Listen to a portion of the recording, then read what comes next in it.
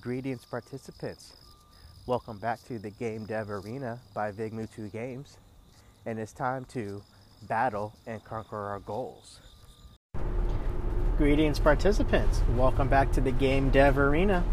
As you all are filing in through the gates, let me just start off by saying if you'd like to support the podcast, you can do so with links in the description to my social medias, to donate to the podcast, as well as join in the podcast emailer to receive more information about future episodes as well as other projects that I am working on and first looks to any games that I am working on.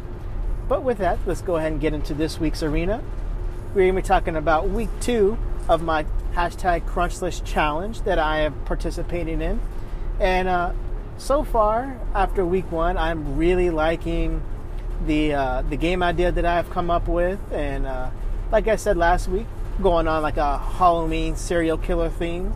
So this week, I focused a little bit more on getting objects into a level and getting the level created.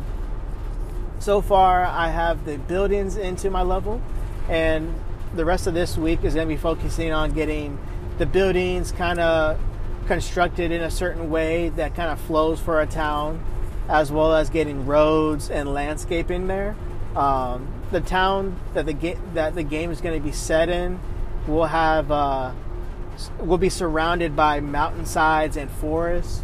So my plan for the rest of this week is just to get the forests, get the mountainsides all put up, and get the city blocks with roads and everything put up, and try to get as many of the buildings edited in Blender so that way they can appear more like what they're supposed to in the game. So because next week I want to start focusing on character development and making sure I get scripts in there so that way in the 4th week I can just finalize everything and have the game ready by that deadline for the #Crunchlist challenge. So like I said, this week was focusing on getting the game level put together, and I decided to go with a open world concept. So everything is going to be in one setting. There's not going to be different levels that the player will go through. It'll more so be different areas that will kind of constitute levels. My idea is to have things triggered in every area that the player goes into, or at least the areas that they're able to enter, and have interactions between NPCs as well as interactions between the player and our enemy. And yeah, I'm just excited to continue to get this Crunchlist challenge going. It's been really humbling to try to get something rolling, and I'm just happy that I started to do this. And honestly, I'm really liking the idea that I came up with.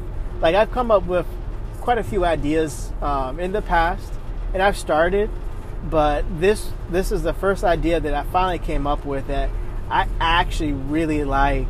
And even if I don't manage to complete it by the set deadline for the #Crunchlist challenge, I definitely plan on getting this game done and have it be my first shippable game to wherever I'm able to get it onto.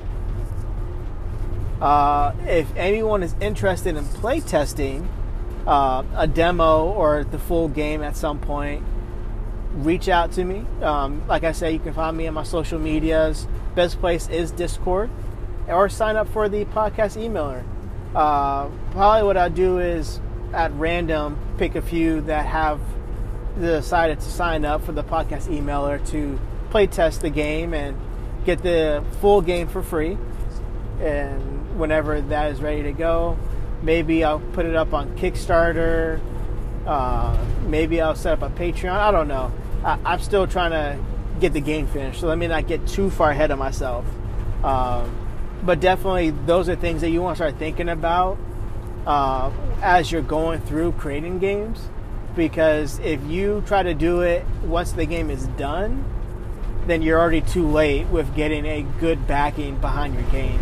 So I would say, as a rule of thumb, once you get about 50% of the way done with your game, that's when you want to start marketing, getting like at least a video or screenshots, showcase some gameplay, whatever the case may be.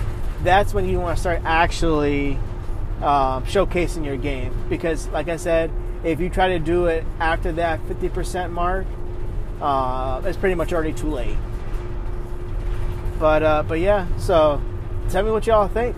Because this week I'm probably gonna post a video on showing the roadways that I did and the mountainside, basically the full landscape of the level that I'm creating right now, and kind of do a little walkthrough of it, see all the buildings that I created, maybe do a couple of preview videos with buildings in Blender and how I went about creating those buildings and everything. So be on the lookout for all of that. Plenty of things in the wings, so very excited, as you can tell. Super excited about this game, and this just, I really like Halloween. I really like the horror genre in general, so this genre, this game idea is just really starting to really hit home for me, because I'm a horror fanatic. I really like horror movies. I really like watching horror, so this game is just right up my alley. So I'm really excited for things to come. So be on the lookout for more videos of things that I'm doing. And I'm thinking, if things go well with integrating Blender and CryEngine together, which from what I've read should be able to be done, if things go really well with integrating the both of them together, I may even consider writing a book. Because I mean, I have books on CryEngine, but they're all older books that don't really pertain too much to the now. So I figured maybe I'll write like a book or a guide on CryEngine myself and get it out there for you all to read and follow along with, and get to know CryEngine better. Because like I've said from the very beginning, in my personal opinion, I think CryEngine is the best game engine out there as far as being comfortable with it and getting something shippable and ready to go in no time flat. I'm sure it's not a popular opinion, since there is Unreal Engine, and Unreal Engine has a new version, Unreal Engine 5, and then Unity is probably the biggest game engine out there that majority of game studios and indie developers use.